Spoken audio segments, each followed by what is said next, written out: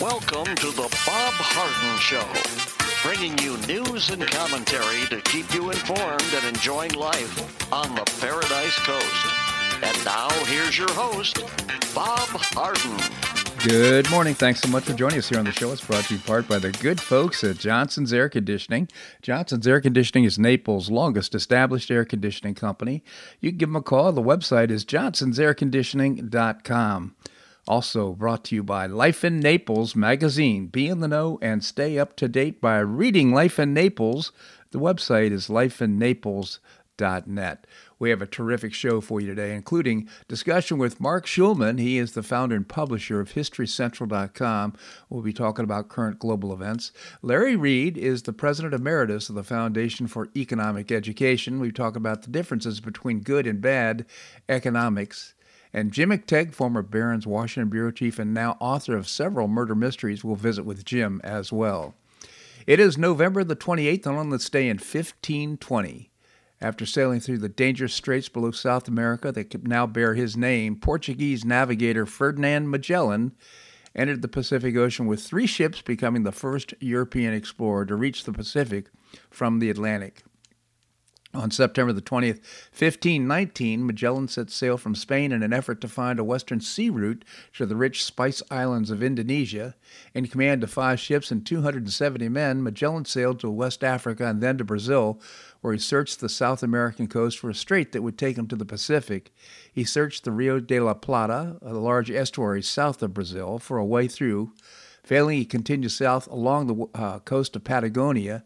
At the end of March 1520, the expedition set up winter quarters at Port St. Julian.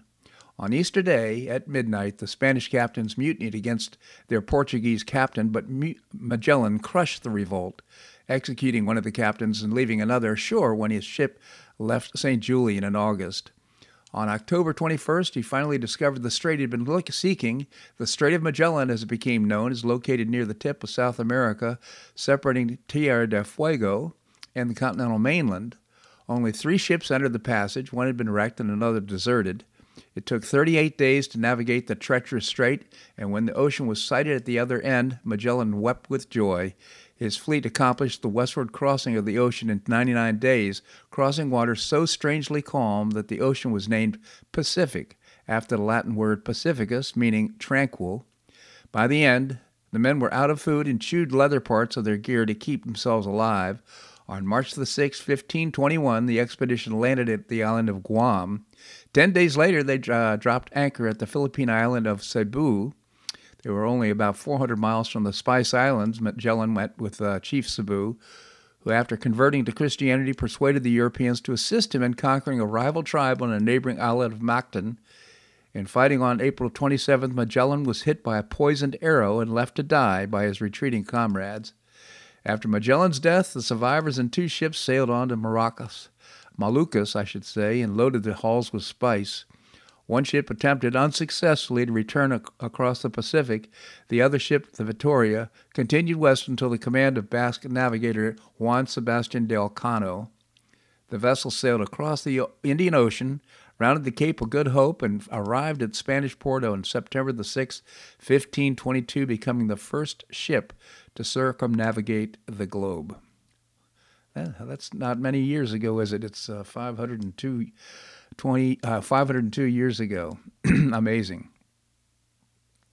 Many cities in Florida are ranked high on the list of best places to retire in the United States. The U.S. News & World Report places rankings are based on the analytics of public data and user opinions. To top the list, the place must earn high scores in criteria such as desirability and quality of life. 7 Florida cities were listed in the first 15 on the list of the top 150 cities to retire. Naples ranked number 6 on the list with an overall score of 7.2. Daytona Beach at number 7, an overall score of 7.1. But Naples ranked on the overall list number 6. Metro areas in the rankings are evaluated using data from sources including the U.S. Census Bureau, the FBI, the U.S. Department of Labor, and U.S. News' own internal sources. I imagine I remember us being ranked number 1, and I suspect that probably changed. We dropped in the ranking because of the cost of real estate escalating so much here on the Paradise Coast. While Republicans took out the U.S. House of Representatives in the recent midterm elections, Democrats are scrambling to pass big spending, progressive bills before they lose control over the legislative branch. Come January, the GOP will secure the gavel in the House, while Democrats will retain a majority in the Senate.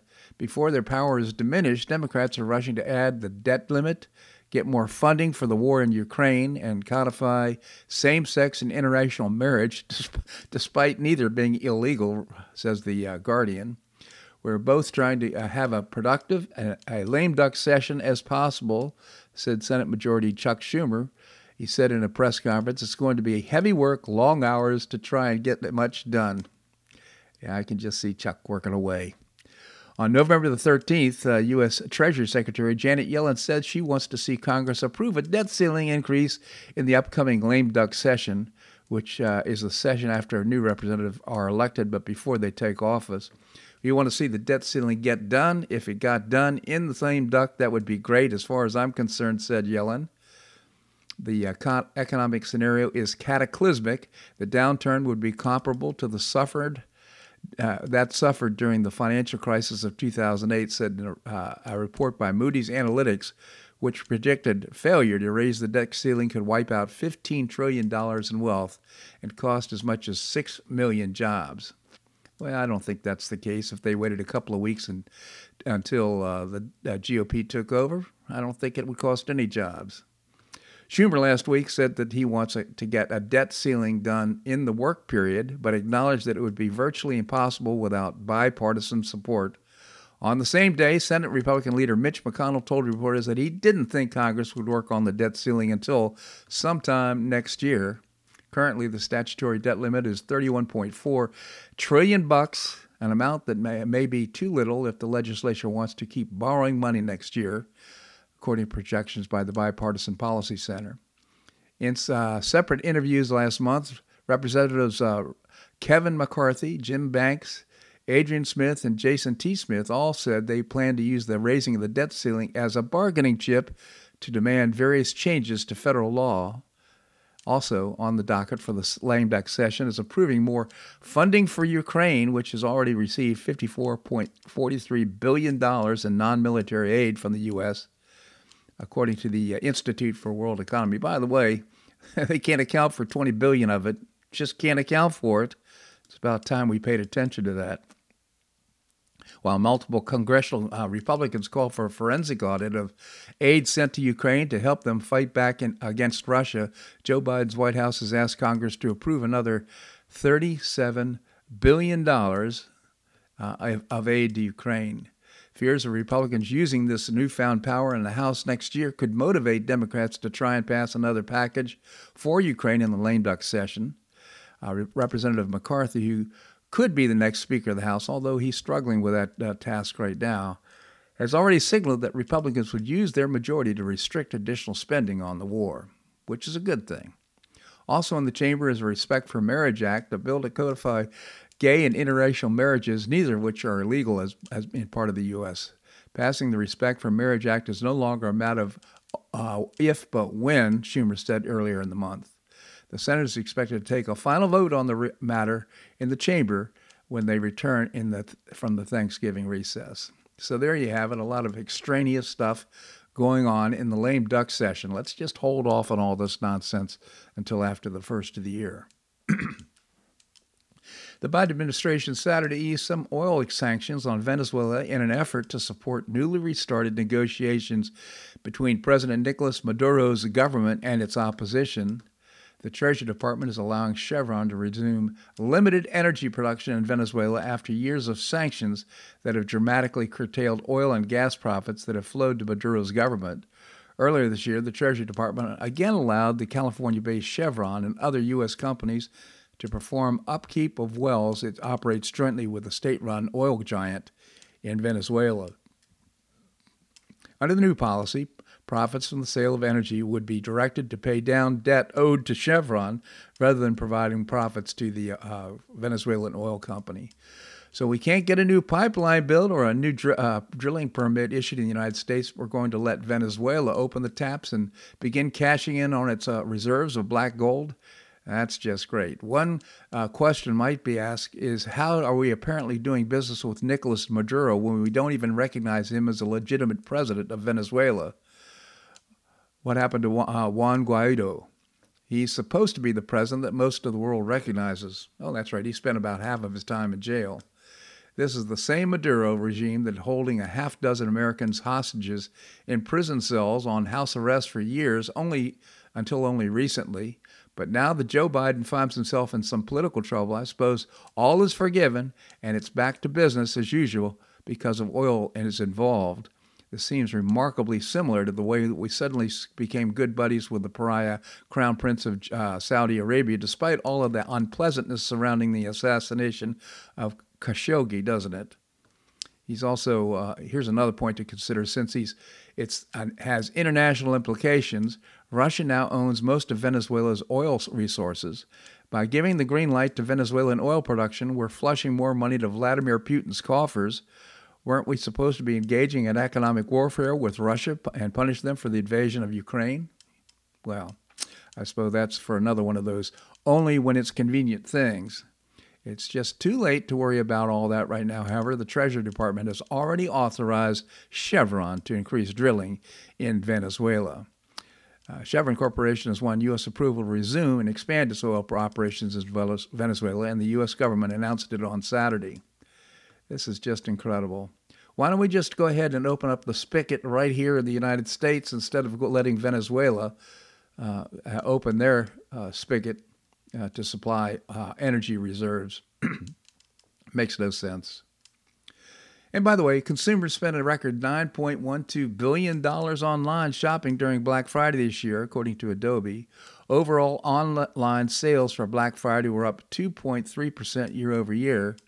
Buy now and pay later payments increased by 78% compared with last week, beginning November the 19th as consumers continue to grapple with high prices and inflation. In spite of this, the Consumer Sentiment Index for November was revised down from initial projections of 54.7%. The results were better than most economists expected with their upward revision, but still below October's reading of 59.9, despite the improved numbers. So, Christmas spending up, consumer sentiment down. I can't make sense of it. Can you? Makes no sense to me. This segment of the show brought to you by the good folks at Johnson's Air Conditioning, Naples' longest established air conditioning company. I hope you'll visit johnsonsairconditioning.com. Also brought to you by Life in Naples magazine. Be in the know and stay up to date by reading Life in Naples. The website is lifeinnaples.net. Coming up, Mark Schulman, the founder and publisher of HistoryCentral.com. That and more right here on The Bob Harden Show on the Bob Harden Broadcasting Network.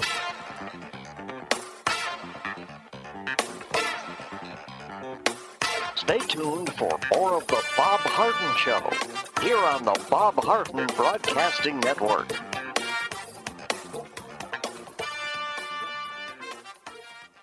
I'm Bob Harden, the host of The Bob Harden Show. One of my favorites for breakfast or lunch is Lulabee's Diner, providing great service, fabulous food, and a rockin' good time. Lulabee's Diner is a throwback to the 60s, complete with great music and a fabulous 60s decor. What I like best is a blend of great food, great value, and terrific service. Most of the friendly waitstaff has been part of Lulabee's for years. I enjoy the great choices for breakfast and lunch, and you'll find the menu has everything and anything to satisfy your taste. Lulabee's offers catering, party platters, lunch boxes, and more. Lulabee's Diner will quickly become one of your favorites for breakfast or lunch. No reservations are needed. Check out the website at lulabees.com and stop by Lulabee's Diner, open from 8 a.m. until 2 p.m. 7 days a week. Lulabee's Diner in the Green Tree Shopping Center at the corner of Immokalee and Airport Pulling Roads. Stop by Lulabee's Diner for fabulous food and for a forever cool rockin' good time.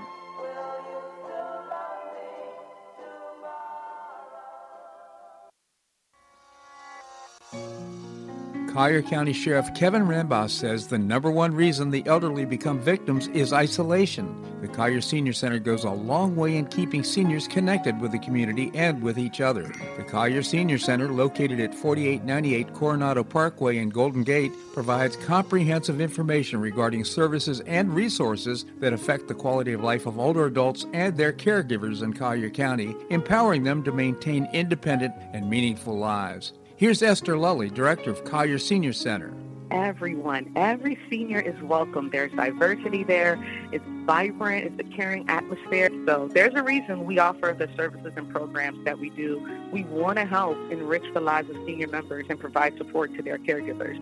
Want to find out more? Visit collierseniorcenter.org. That's collierseniorcenter.org.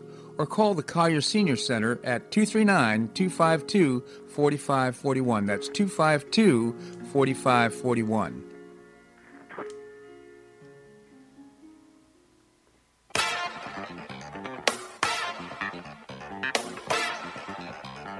Welcome back to the Bob Harden Show. And now here's your host, Bob Harden. Thanks so much for joining us here on the show. It's brought to you in part by Gulf Shore Playhouse, bringing you professional New York-style theater at its very best. And you can find out more and get tickets by visiting the website gulfshoreplayhouse.org. Coming up, we're going to visit with Jim McTagg, former Barron's Washington Bureau Chief. Right now we have with us Mark Schulman. Mark is the founder and publisher of a terrific multimedia website. It's called HistoryCentral.com. Good for kids of all ages, including you and I, HistoryCentral.com. Mark, thank you so much for joining us here on the show. My pleasure, Bob. Thank you, Mark. Let's talk about what's happening around the globe, and it's the amazing amount of violence and demonstrations going on in China. Right. I mean, what's going on around the world is protests. I mean, more than anything else, in places we would not have expected it. Yeah. No one expected at China that close to a revolt going on. I mean, a revolt may be too strong a word, but large-scale protests all over China. It started as protests against the additional COVID-19 lockdowns and the zero COVID policy that the Chinese have been trying to accomplish and are failing at this point. And that has spread now to demands for democracy, demands for freedom of the press, all those pillars of democracy. And these people are very brave because the Chinese know who everybody is at any given moment, much more so than the Iranians, for instance. Yeah. And but they're doing it anyway, and it's across the board. It's taking place in Shanghai. It's taking place in Beijing. It's taking place in some of the surrounding cities, and it's really taking place across the country. And they've tried to cut off the internet. They've done all sorts of things to limit it. It seems one of the factors, besides everything else, believe it or not, is the fact that Chinese are seeing all the people at the World Cup games not wearing masks, and they're like, wait a second, the rest of the world doesn't wear masks at this point? What's going on? Et cetera, et cetera. So it's a real test now for Xi's leadership, and of course he basically has a triple problem right now simultaneously. One is the protests themselves. B is his attempt to COVID zero, which is, keep in mind the fact that the Chinese have about, I think the number is about 20% per capita hospital beds that the United States and most of the OECD has. So the reality is, if COVID, and they never bought the mRNA vaccines. Yeah. So if COVID does get out of the bag and become serious there, they don't have the facilities to treat people, on top of everything else. So on one hand, they've been trying, and zero. One of the big advantages the rest of the world has is that probably 60 to 70% of the world have been exposed to COVID at this point, and so either COVID or the vaccine. So there's a general level of immunity that exists that doesn't exist at all in China. So he is dealing with COVID, dealing with the demonstrations, and dealing with the economic fallout of both at this point. Right.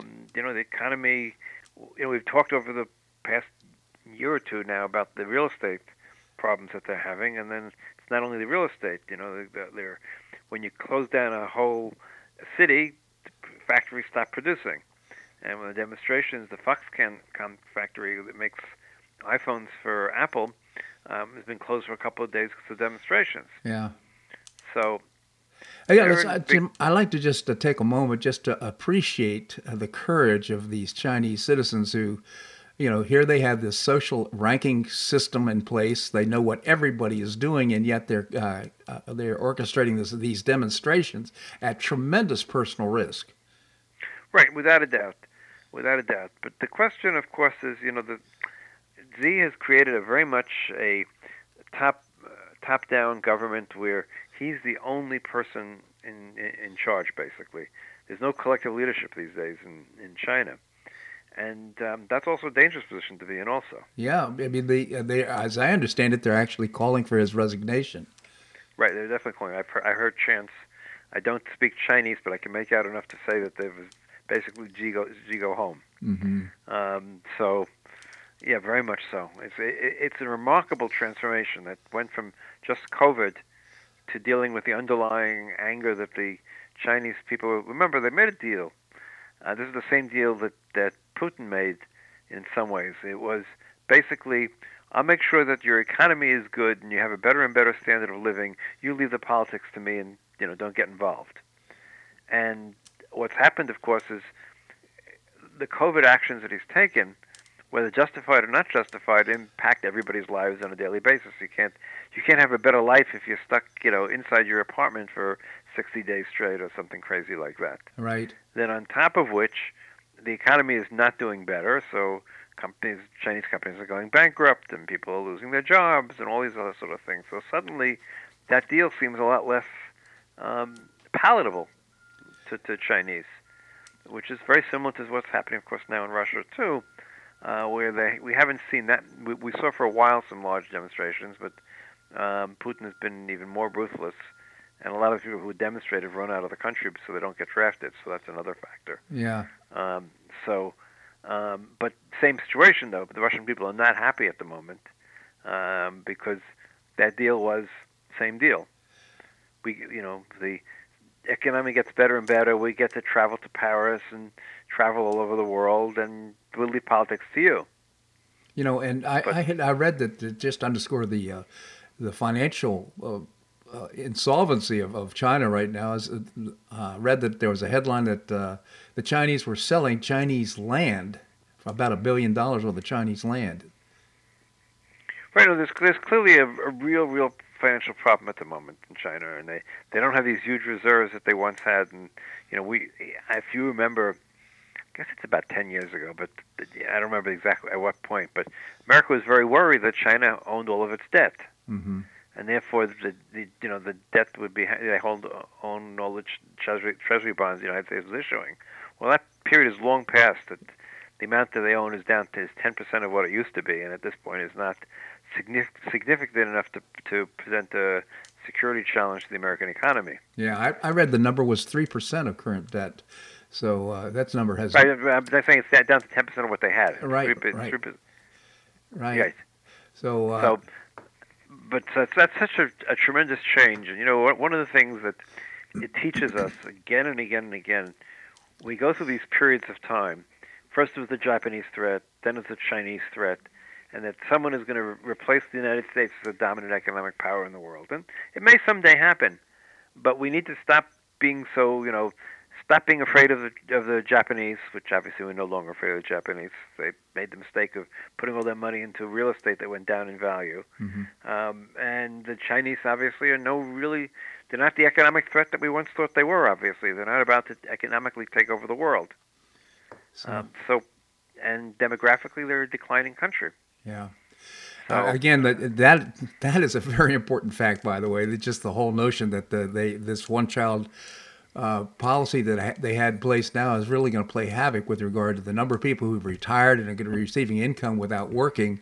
It really just compounds the whole problem. Oh, absolutely, and it also reflects how many people they can have in their army, and it reflects many, many things. And it's a reality, and I think we need to stop. I don't think we should stop worrying about China, but we don't have to be obsessing about China. Let's put it that way. Interesting. Well, Mark, we've got so much more to talk about. Can you stick around? Absolutely, Bob. All right, we're going to have more here on The Bob Harden Show on the Bob Harden Broadcasting Network.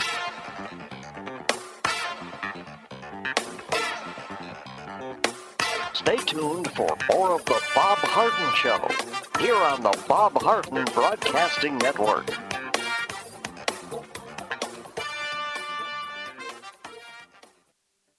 Do you have questions about your retirement? Ameriprise Private Wealth Advisor Jason Nardella with Nardella Financial Group, a private wealth advisory practice of Ameriprise Financial Services, LLC, can help. With the exclusive Confident Retirement Approach, you'll work together to develop a retirement roadmap to get you where you want to go.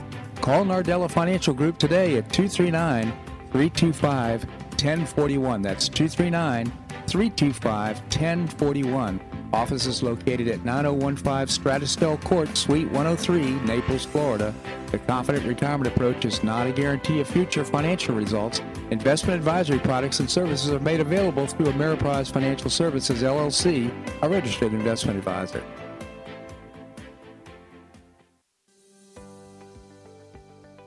Finish what you started with the Hodges University Wheel. You can complete your bachelor's degree in as little as 1 year with your previously earned credits. What's the Wheel?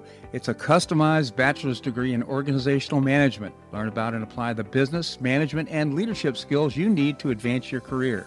You can get unmatched educational experience with classes held once a week on campus in Fort Myers, in Port Charlotte, or Naples. You'll be immersed in classes taught by professors with real-world experience in the areas of business, management, and leadership. This degree can be applied to all areas of professional career. Learn more by calling 239-938-7700. That's 239-938-7700, or visit hodges.edu. Stay near and go far with Hodges University.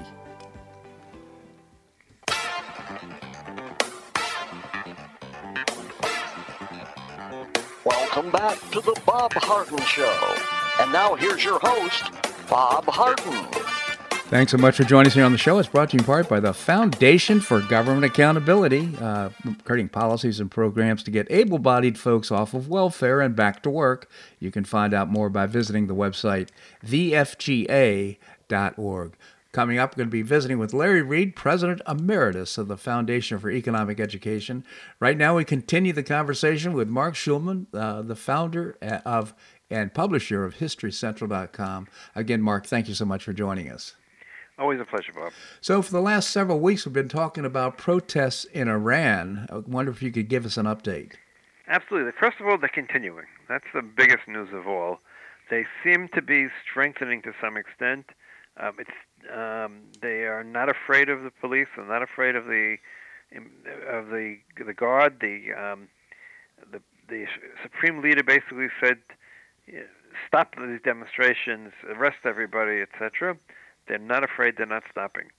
And look, like I said, I think last week, for the first time, I think it really is possible that they may overthrow the regime. Possible. I don't. I'm not sure how much money I would put on the bet, but I would. At the right odds, I would bet on it at this point. Let's put it that way. Sure. I mean, where does the Iranian Guard stand with all this, or do you think they will turn their guns on the women of Iran? That's where it really becomes the question, and it's not clear that they will. I mean, some will, obviously, but the great majority might not, because they may be turning their guns on their mothers or sisters, or whoever it might be. We talked about the Syrian example and why Syria said that you can, if you're willing to kill your own people, you can win in this situation. But the Syrians were unique in the sense that the army was made up of Alawites, which make up 10% of the population, and which were the same sect that Assad came from. That's not the case here in Iran. So it's really possible. I mean, there could come a point where we could see regime change. I don't want to get too optimistic about that, because the positives of that are overwhelming. But can you imagine? Think about this for the moment. If you would have we would have had a discussion 2 years ago, or 1 year ago even, that there's serious demonstrations and protests and calling for democracy taking place in Iran, in China, and to a lesser extent in Russia, all at the same time right now. That's quite a turnaround. And it's, what can I say? It's encouraging. It is encouraging. And also, I think it demonstrates a principle that I believe is that people, once they become totally fed up, where they will, they allow people to rule them until they just can't take it anymore, and then they decide they want to be free. It happened in two different ways. In the United States, we had a transition based on peace, and of course in France, it was violent and chaotic. When you look at it, there always is an economic component to it as well. Yeah. Right. In other words, these things. You're right. People want the freedom, etc. But in all cases, I mean, look at the American Revolution. After all, the component of taxation was significant. Yes. And it was one of the main causes. If the British would have just allowed Americans to have representatives in the British Parliament, we'd still be a British colony, possibly, or at least part of Great Britain. So you have that. You look at Iran. Iran is suffering economically, both from the sanctions and just generally that they're clearly suffering. And so it makes it all the more reason for people to be upset about the system of government. China, again, the people were suffering from the COVID lockdown, suffering from an economic downturn. So I think, and of course the peasants in France were hungry, literally. Yeah, that's right. So revolutions occur, and they often have high-level principles, but I think they also have to take place in a milieu where there's an economic component that makes people willing to take the risk. I agree with that 100%. And so ultimately, though, the people say, look, my life is not worth living under these circumstances. And when enough people feel that way, this is what we end up with. Right, absolutely. But so, it's interesting to see. It's interesting to see where it's taking place, where it hasn't taken place. Look, we can be optimistic. We can do whatever we can, which is limited, to help them. And I mean, clearly, the U.S. policy now has changed 180 degrees. There's no talk of entering into an Iran, returning to the Iran nuclear agreement at all. Yeah. The administration's efforts now are all trying to find ways of supporting the protesters in any which way they can. Of course, tomorrow we play Iran in the World Cup, which is kind of ironic, isn't it? So absolutely, they requested that we be thrown out of the World Cup because we changed their flag or something in honor of the protesters. We took one of the symbols off of the flag in protest of the Uyghur situation, and they. It's just amazing. But a little side note too, and I can't speak knowledgeably about this necessarily, but as I understand it, in Qatar they hired ISIS to come in and build the stadiums, to help build the stadiums. Did you hear that? I think it was Taliban, actually. Taliban. You're absolutely right. Thank you for correcting that. It is the Taliban. It's just too much irony to explain. Right. No, it is very much so. I mean, the world is a very ironic place these days. That would be the understatement. A lot of evil. Yeah. A lot of evil. I've had this conversation with multiple friends, and wherever you look in the world, evil people have come into power in different ways, and the question of why. Yeah. Is a major question. Yeah. So, I mean, let's hope that freedom triumphs over evil. Let's hope the demonstrators in Iran succeed, the demonstrators in China succeed, and Putin ends up in some ditch somewhere. And let's all learn from it as well. Yes, the democracy in America is precious also. Yeah, from your lips to God's ear. So before I let you go, though, I would like to get an update on Ukraine. Sure. So right now, there seems to be a bit of a pause. Not the fighting has stopped, but the Russians are rebuilding their lines on the other side of the river, in Kherson, while the Ukrainians are also gathering their forces again. The big question is, what's next? Winter has set in. In a sense, when full winter sets, it'll be easier to fight because right now everything's muddy. Soon everything freezes, and so it's easier to fight. The Ukrainians still have the upper hand in terms of the battlefield, in terms of tech, in terms of everything else. The big problem that exists, and this is both the Russian and the Ukrainian problem, is nobody expected a conventional war of this kind, and nobody has the enough munitions in stock. The United States or anywhere else in the world, we just didn't keep that level of munitions. No one was ever expecting a ground war, a conventional ground war again in Europe or anywhere else, to be honest with you. And so one of the things we're all learning from this war is the fact that we can't let our stocks run down, that wars eat up a tremendous amount of equipment and certainly ammunition. And I think it's going to require some major rethinking on the part of defense planners in the United States on what to invest in. And it's always a question, the balance between next generation high-tech weaponry or good old, shells, for the sake of argument, and other consumables. I understand that we've certainly drained our munitions as a result of our operations in Ukraine. So we're really standing on our heels as well in terms of world power. Right. Well, it's a question. Look, you look at World War II, right? In World War II, the United States converted to a wartime economy in a matter of months. They didn't produce no cars were produced in the United States. The car factories converted to making tanks and airplanes and everything else. We're not doing that at this point. And that's part of the question. How much can you do? How fast can you do it? It's not only the United States; it's all over the world. Right. There are factories in Eastern Europe where they're talking about that have been standing idle. That used to make shells for Russian-sized equipment that they're talking about bringing back online in order to start producing. But these things all take time. And the United States also, we need to ramp up the production of all munitions. But it's not easy. It takes time, and we're not at the place we were back in World War II where we could turn out these huge numbers. I mean, you realize that we turned out tens of thousands of aircraft a year, when in the right now we maybe turn out 100 aircraft a year or 200 aircraft a year. So it's a whole other scale. Indeed. Mark Schulman, again, founder and publisher of HistoryCentral.com. Again, good for kids of all ages, including you and I. Check out multi-media website, HistoryCentral.com. Mark, always appreciate your commentary here on the show. Thank you so much. Have a great week, Bob, and all your listeners. You as well. Thank you, Mark. All right, coming up, we're going to visit with Larry Reed, President Emeritus of the Foundation for Economic Education. That and more right here on The Bob Harden Show on the Bob Harden Broadcasting Network.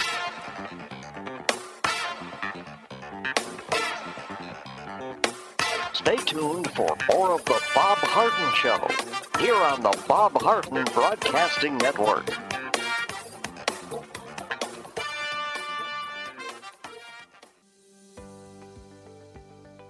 Finish what you started with a Hodges University Wheel. You can complete your bachelor's degree in as little as 1 year with your previously earned credits. What's the Wheel? It's a customized bachelor's degree in organizational management. Learn about and apply the business, management, and leadership skills you need to advance your career.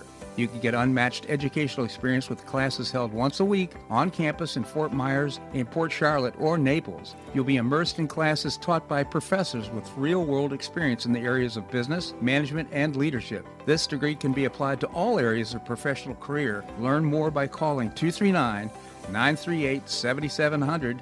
That's 239-938-7700, or visit hodges.edu. Stay near and go far with Hodges University.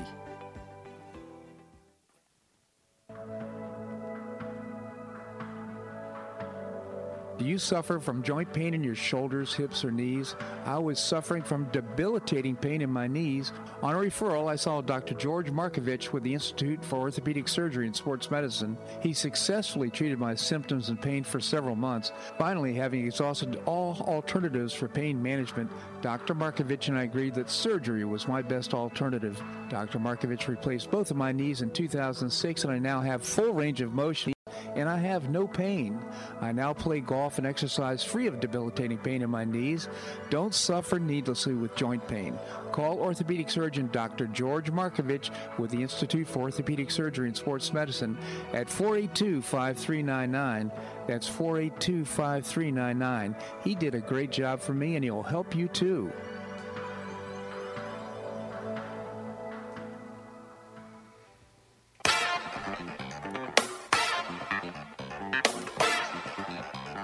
Welcome back to the Bob Harden Show. And now here's your host, Bob Harden. Thanks so much for joining us here on the show. It's brought to you in part by Choice Social. Choice Social is a new, refreshing social networking platform. You can find out more and download the app by visiting the website, choicesocial.us. Coming up, I'm going to visit with Jim McTague, former Barron's Washington Bureau Chief. Right now we have with us Larry Reed. He is the President Emeritus of the Foundation for Economic Education. Larry, thank you so much for joining us here on the show.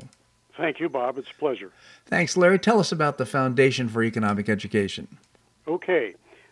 Your listeners can learn a lot more about us by visiting our website at fee.org. And there they will see daily fresh content in the form of commentary on public issues and history and economics.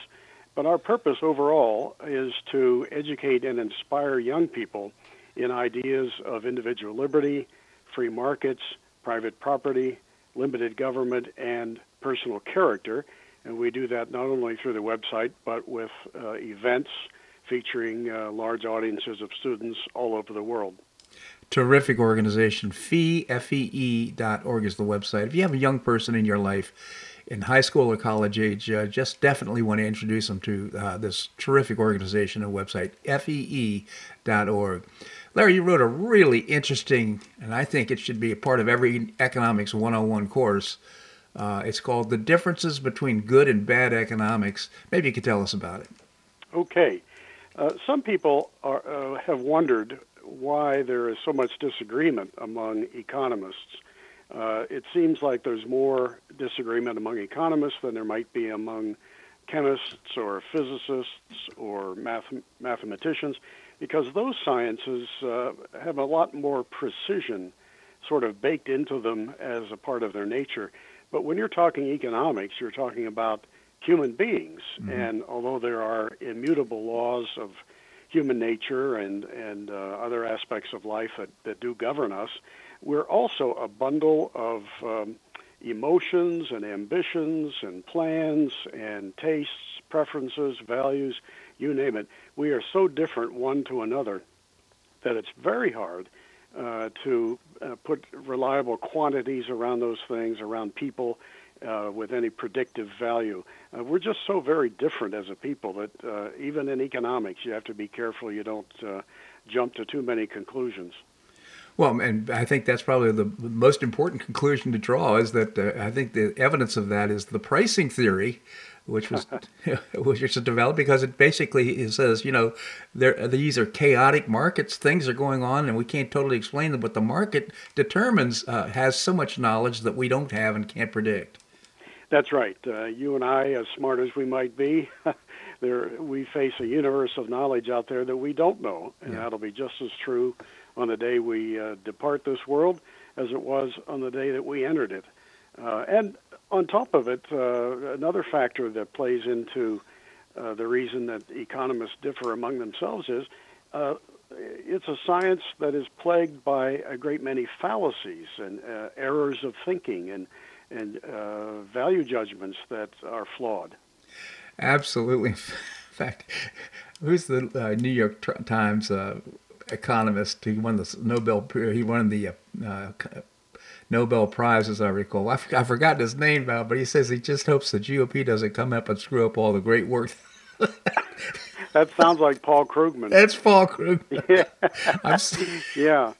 And then, everything that Biden's doing. Anyhow, let's. You outlined 7 different fallacies of bad economics. Maybe you could tell us about it. Okay.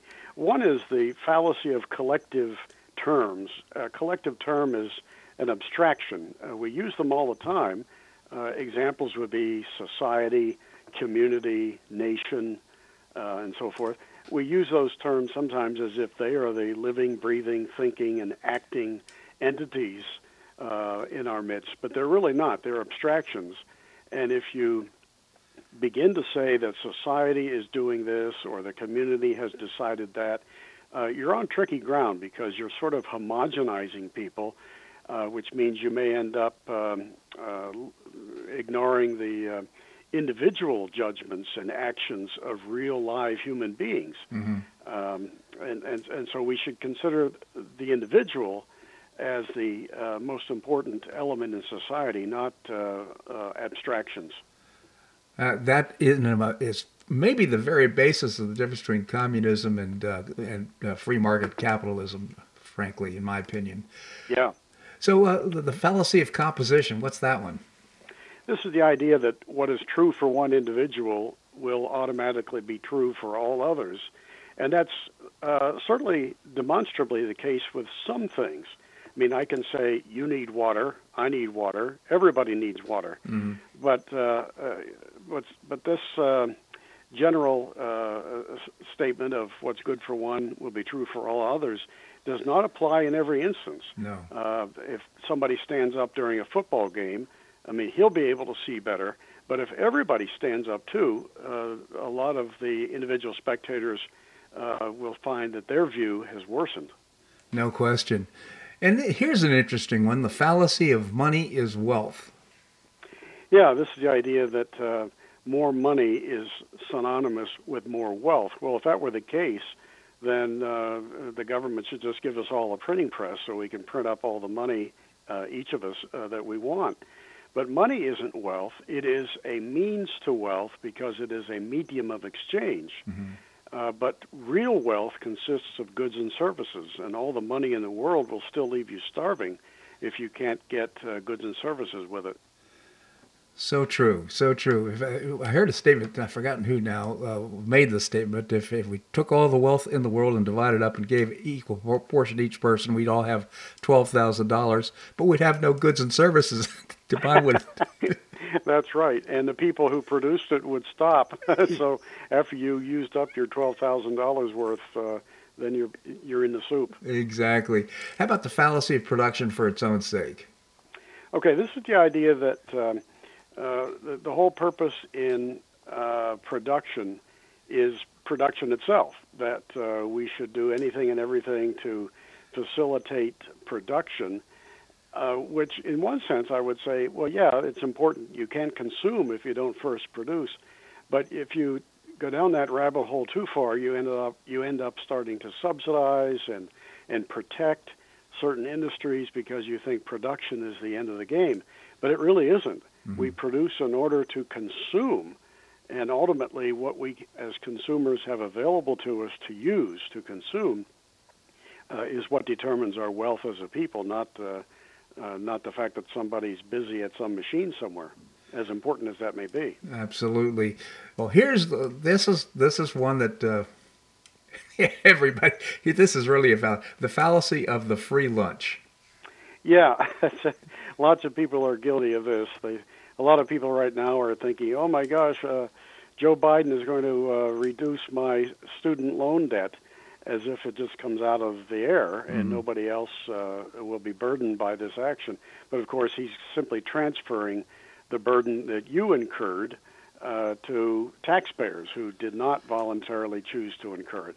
So there really is no free lunch, as Milton Friedman told us. Sooner or later, somebody pays, which goes back to something an old friend of mine used to say. He used to tell his economics students that there are only two things you need to know in economics. One is, what's it going to cost? And secondly, who's going to pay for it? That's exactly right. I had a friend say, why don't you get yourself a physical? I don't take physicals every year necessarily, but she suggested I go get a physical, and she says, well, you should do it. It's free. Oh, my gosh, yep. It's not free. Somebody's paying for it. Again, Larry Reed, President Emeritus of the Foundation for Economic Education. I encourage you to visit fee.org, FEE.org. Larry, really appreciate your commentary here on the show. Thank you so much for joining us. Thank you, Bob. My pleasure indeed. All right, coming up, we're going to be visiting with Jim McTague. He's former Barron's Washington bureau chief. He's now writing murder mysteries, and they are terrific. We're going to do that and more right here on The Bob Harden Show on the Bob Harden Broadcasting Network.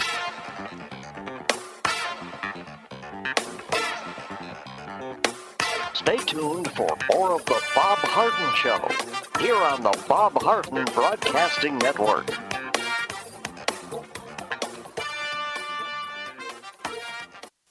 Do you have questions about your retirement? Ameriprise Private Wealth Advisor Jason Nardella with Nardella Financial Group, a private wealth advisory practice of Ameriprise Financial Services, LLC, can help. With the exclusive Confident Retirement Approach, You'll work together to develop a retirement roadmap to get you where you want to go. Call Nardella Financial Group today at 239-325-1041. That's 239-325-1041. Office is located at 9015 Stratosdale Court, Suite 103, Naples, Florida. The Confident Retirement Approach is not a guarantee of future financial results. Investment advisory products and services are made available through Ameriprise Financial Services, LLC, a registered investment advisor.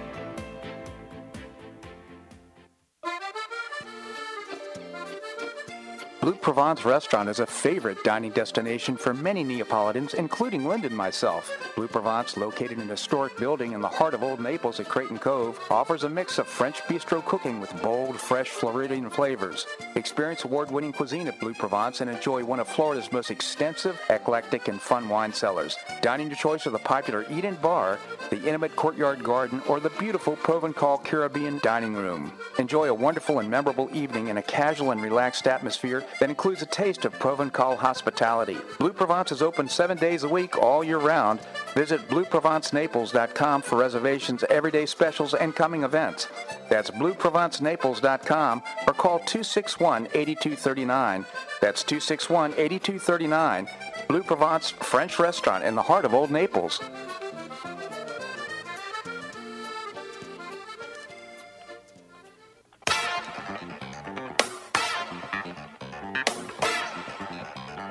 Welcome back to the Bob Harden Show.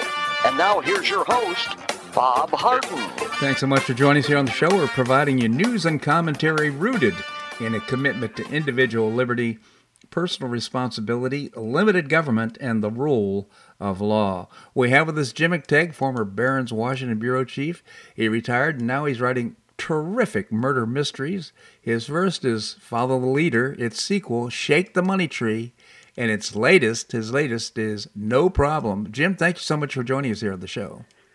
It's a pleasure, Bob. You know, I'm thinking about, I'm looking at the cryptocurrency collapse, FTX, and the way there are lots of news stories today about how Sam Bankman-Fried, the 30-year-old who created this $30 billion empire, which turned out to be a figment of his accounting imagination, snookered so many people in Washington and Wall Street.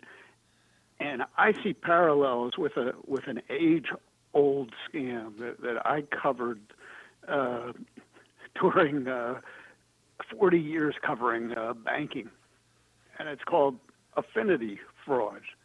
And it quite often affects churches, especially the big mega church ministries that preach the prosperity theology. And the way it works is the Ponzi schemer will befriend the pastor of one of these churches. And it's usually a pastor who is not very sophisticated when it comes to finance. And so he'll open an account with his asset management firm for the pastor, you know, practically for free. And the next thing the pastor knows, he's getting outsized returns. You know, I've seen these frauds where the pastor will get like a 30% return. Wow. And so the pastor starts preaching in private, telling his friends in the parish about this miracle worker in the land of finance, and all the parishioners sign up with the Ponzi schemer, and then, you know, eventually the whole scheme collapses, and most of the people lose their shirts, and you know, the pastor is just disgraced. Well, this kid, Sam Bankman-Fried, he got friendly. He associated with what I call the church of the secular religionists. These are people in Washington with an agenda that they pursue with religious fervor that tells us that we have to rid the air of carbon, that we can no longer eat meat, that we have to build shelters immediately for bio-warfare, the whole 9 yards of liberalism that people find so offensive because these elites in Washington are trying to shove this down our throat. I Right. mean, this is the essence of the culture wars. So this kid went to Washington and started doling out money to all these favorite causes of essentially the left wing of the Democratic Party. He also became the second largest donor for the Democrats behind George Soros. Yeah. He gave out $40 million in a year.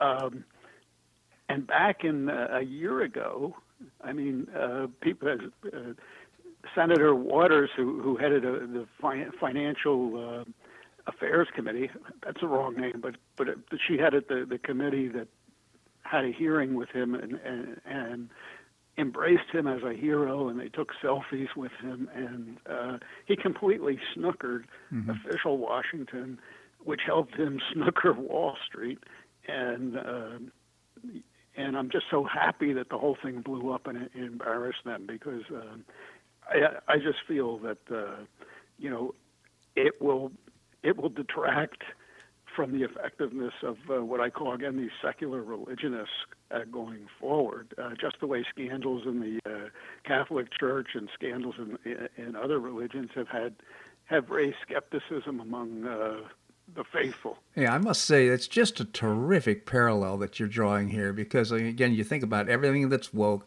How about the fact of discrediting our past and the things that we've accomplished as Americans? It's just unbelievable what this, and it's all of the secular movement to try and destroy everything that we hold sacred in order to rebuild and reshape our thinking and supporting these kind of agnostic or atheistic points of view.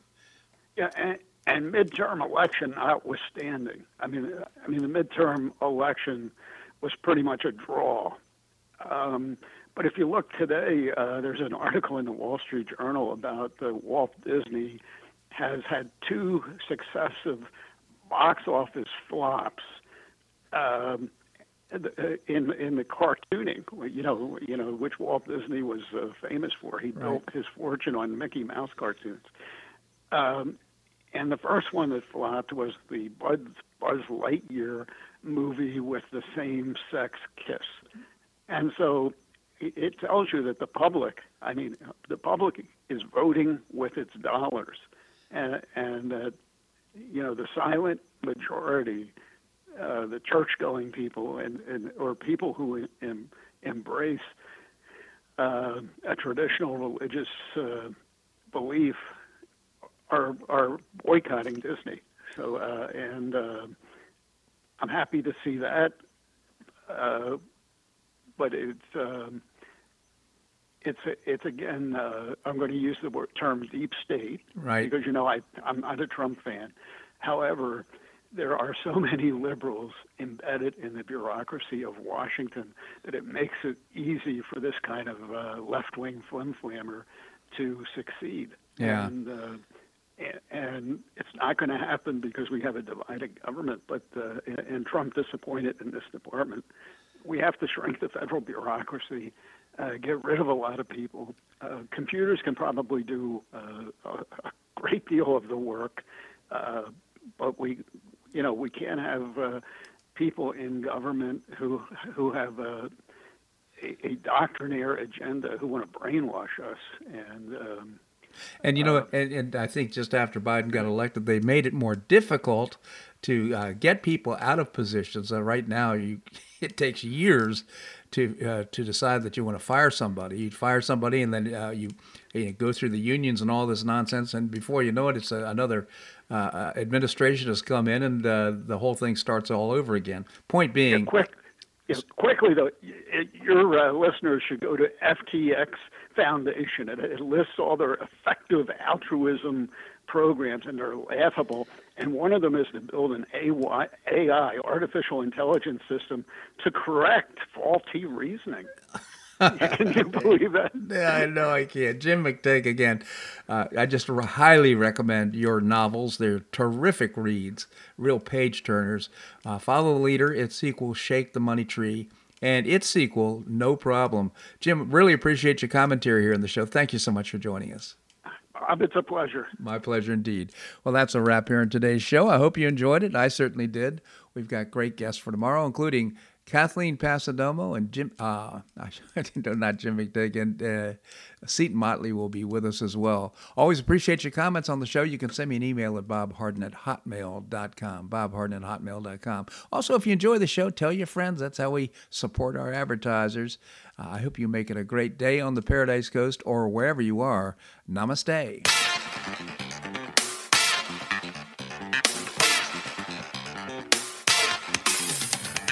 Thanks so much for listening to The Bob Harden Show on the Bob Harden Broadcasting Network.